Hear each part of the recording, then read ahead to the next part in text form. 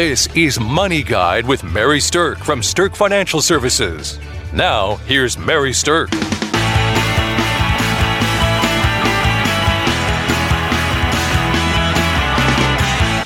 Welcome to Money Guide with Mary Sterk, and today we're talking about farmland estate planning and what to do when your land is your legacy to your family.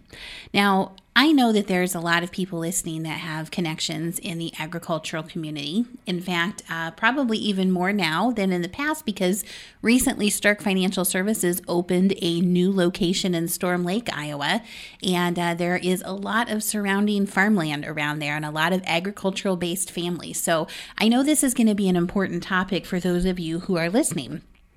The reason that farm estate planning is something specific that I want to talk about is because it is not necessarily the same type of estate planning as regular estate planning would be if you don't own farmland. And the reason for that is because farms are something that families like to keep a hold of. Farms are something that most families want to retain in their families for generations to come. We call that a multi-generational approach.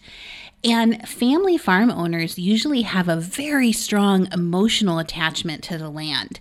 They treat the land they farm as an extension of their home. And often that farm has been in their family for multiple generations. I know that we have a number of farms around our location that are 100-year farms where for multiple generations, multiple cycles of the family, that farm has been in the family. And what's changing, though, is that some of the kids are no longer interested in staying on the farm or farming the farm. And over time, there's less and less interest in someone actually staying and doing that kind of work. And it's presenting a problem for the families who still want to retain the land in their family, yet don't have someone that wants to actively farm it. And that's where some strong farm-related, agricultural-related estate planning comes in. Another thing is that family farms are not mobile.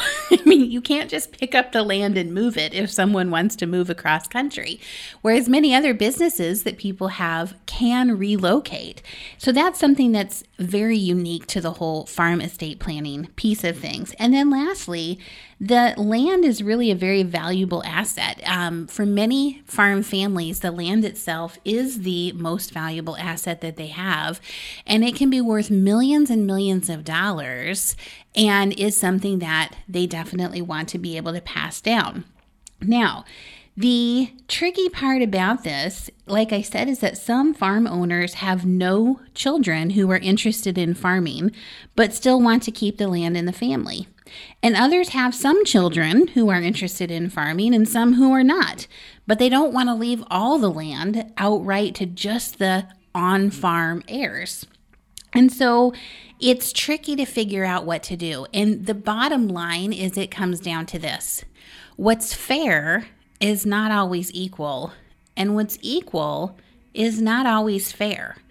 You might have children who have stayed on the farm, who have worked the farm, who've built the value of the farm up significantly because of their contributions, and maybe not received a tremendous amount of monetary compensation along the way. Yet at the passing of mom and dad who own the farm, if the value is split equally, it may not seem fair to that on-farm child because their efforts went into boosting the value of the farm, whereas the non-on-farm heirs really are just getting the value of it and didn't have to put the effort in to try to build it up to make it what it is today. So you see a lot of infighting, you see a lot of challenges in a family, you see a lot of problems rise up in the family dynamic if things are not handled as well as they can be. So we're going to talk about some different solutions for farm estate planning today and some things that you can think about when you're trying to figure out how to actually transfer the value of your farm to your heirs.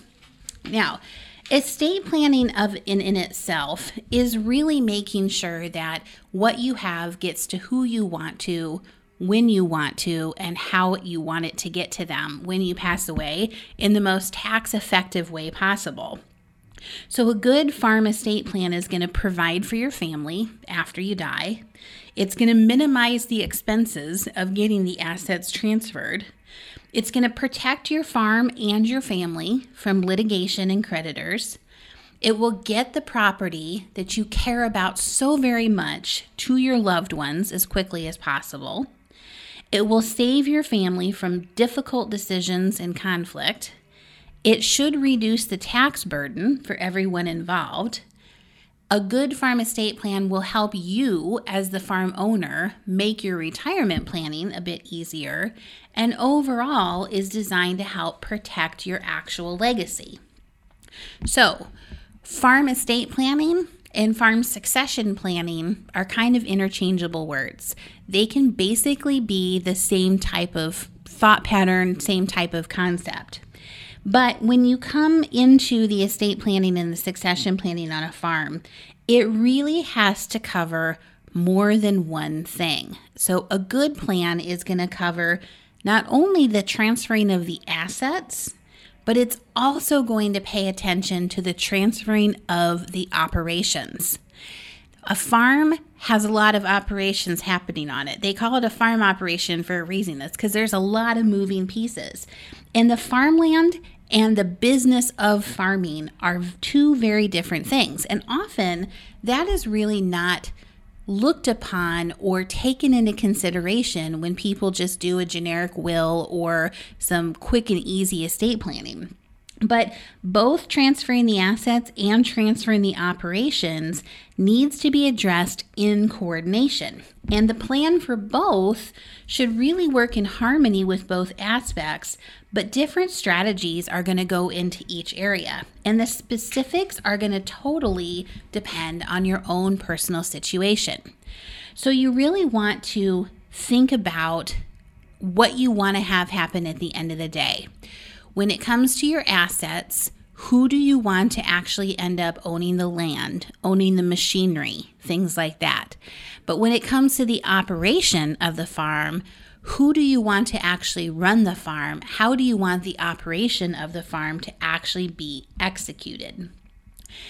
And because the operation is going to create some level of income, who do you want to receive the income from the actual farm operation itself? So those are the main considerations that you have to take into mind when you are making your estate plan for your farm. So it's best to really sit down with an estate planner. And you are definitely going to have to involve an attorney to work with you on the drafting of the documents. A financial planner can help put the plan together and help it be a coordinated effort amongst your financial side, your tax side, and your legal side. But you have to bring an experienced attorney in to draft the documents to memorialize the plan and make it actually legal. Now, after you figure out what your long-term goals and objectives are, then the planning begins. Now that we know what the end is that we have in mind, we have to start to build the plan. And if you've discovered that what you want is a legacy farm, meaning that something is going to stay in the family for multiple generations, your planning is going to take you down one path. But if you come to the conclusion that after your death, your family is likely to sell the land, that's a whole different level of planning. And then there might be something in the middle. You might have some children that want to hold on to the land and some children that don't. They want to go ahead and cash out. And how are you going to help the children who want to maintain the farm stay in ownership of it when it might be millions and millions and millions of dollars of value? If they're in, that's how you need to have a good estate plan. Okay, so when you're figuring out how to pass on the family farm to the next generation, one of the things that I want to say is expect this to be a bit of a process. Creating a farm estate plan is rife with emotional landmines. There is a lot of thought that has to go into it, and it's going to take some time to really put it together in a way that leaves you pleased with the outcome and leaves you with a good feeling that your beneficiaries are going to feel like you did them a favor by setting it up right. So, Factors to consider when you're thinking about transferring this is you have to understand how it's going to impact the financial side of your children. You also have to take into consideration what their financial situation is. Sometimes we see farms being left to children who have rocky marriages, and the concern is that that child might then lose their share of the farm in a divorce. Sometimes an heir has issues with substance abuse or gambling or issues where they're irresponsible with money. And people don't necessarily want to allow that person to have the responsibility of deciding whether or not to sell the family farm that they've worked so hard to maintain. So there are a number of things that you can specify how you want to have things happen by setting up what is called a trust.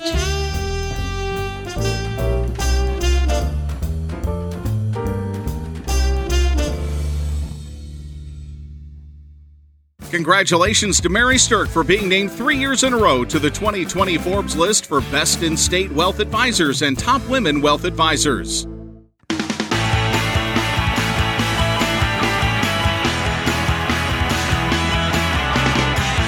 Welcome back to Money Guide with Mary Sterk, and we're talking today about farmland estate planning and how to most effectively transition the assets and the operation of your farm to the next generation.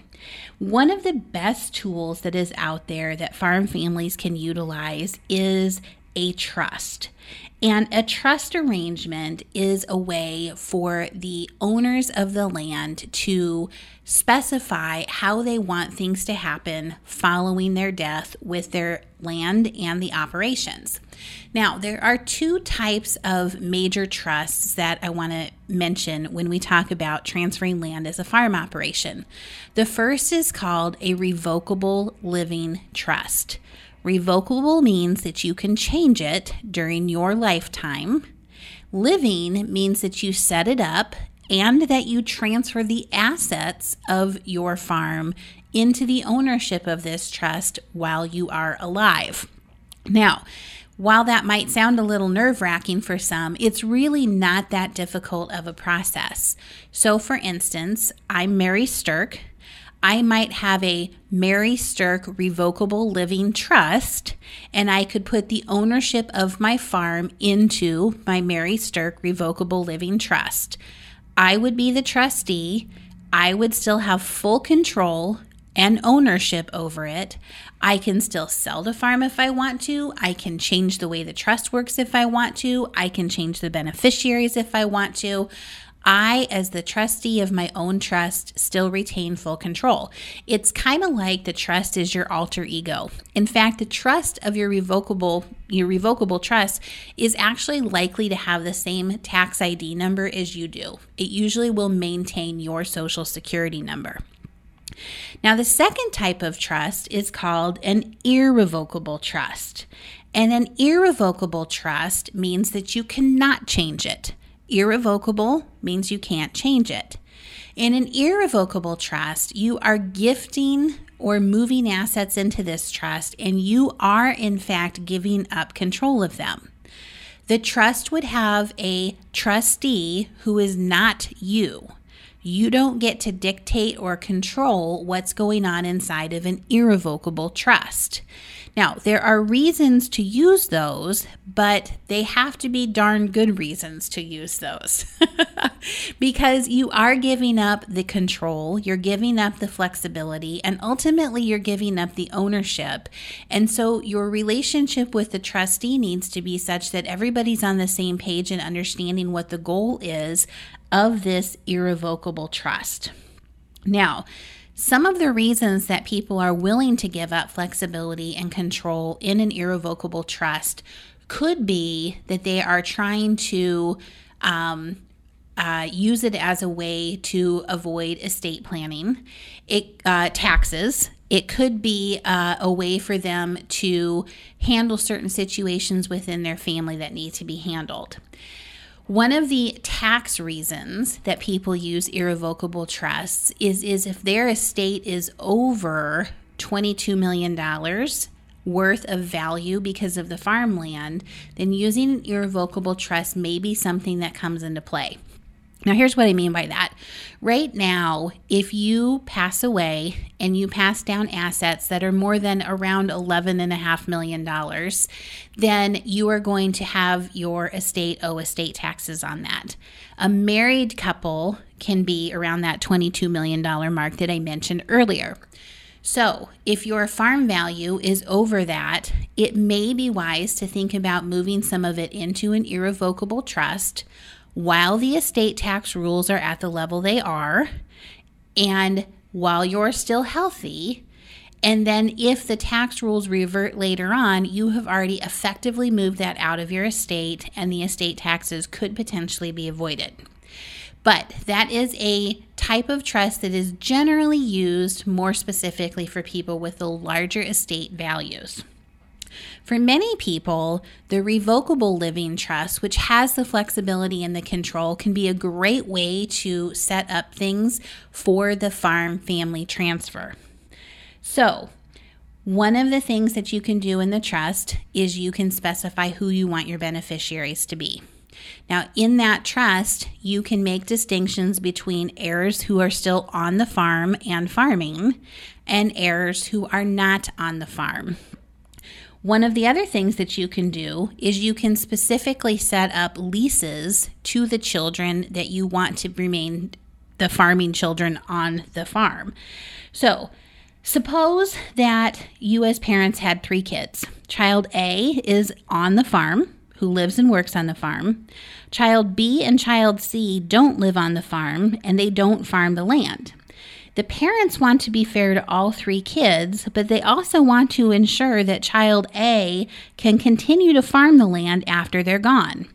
The trust could specify that Child A is to use the land for agricultural purposes, either on a rent-paying basis or on a rent-free basis. That approach allows Child A to farm the land without needing to purchase the land from the siblings. And that arrangement could work for a period of time. Now, if you're going to set up a lease like that to a child, most of the time it's not rent-free. Most of the time they have to pay the rent as part of the farming operation, and then the child B and C would have some income from that rent in lieu of being able to sell the land. Inside of the trust, you also could set up and memorialize a lease to a third party. So if there's no children who are going to work on it, but you want to be able to lease the land to a third party for a period of time, you can set that up inside of the trust too. The trust could also have some restrictions on the use and the sale of the land. So the trust can restrict the sale of the land for a period of time, although it is not indefinite. It cannot be forever. But even if no farm family member is currently farming it, then the trust can restrict it. The trust could also provide that the land only be used for agricultural purposes and therefore not be able to be sold for housing developments or business developments.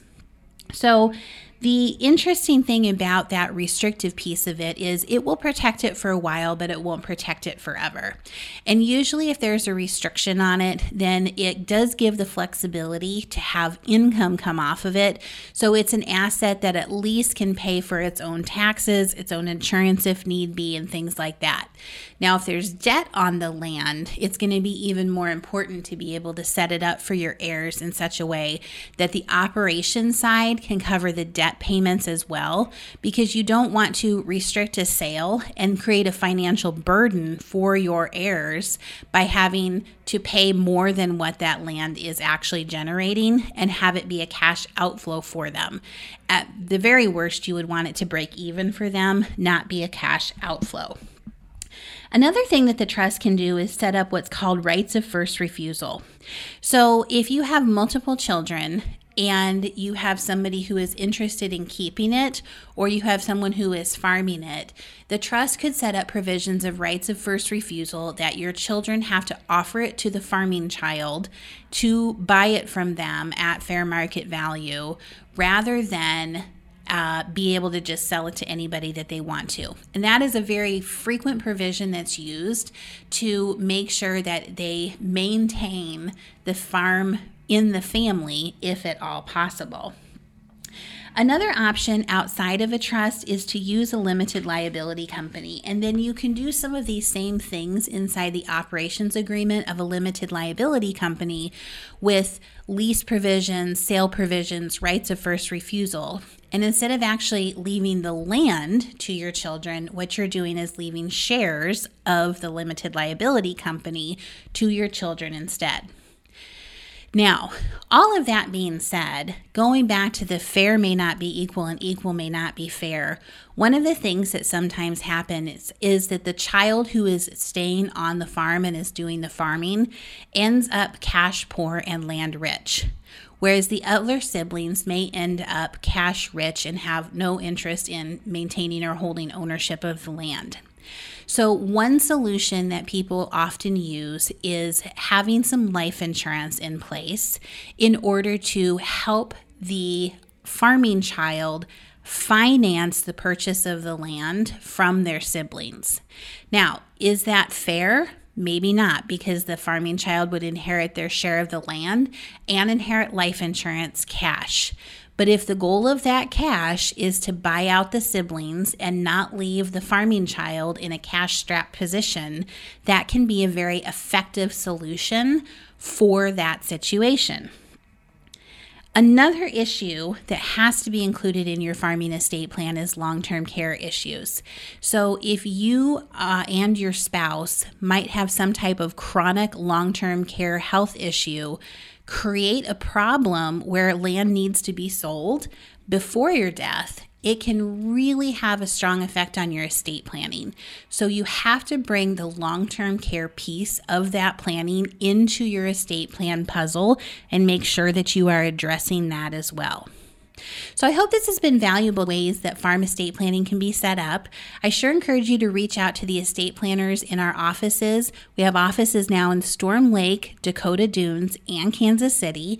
And we definitely have an estate planning where we can help agricultural families move that land, transfer that land down to the next generation in the most tax-effective way possible.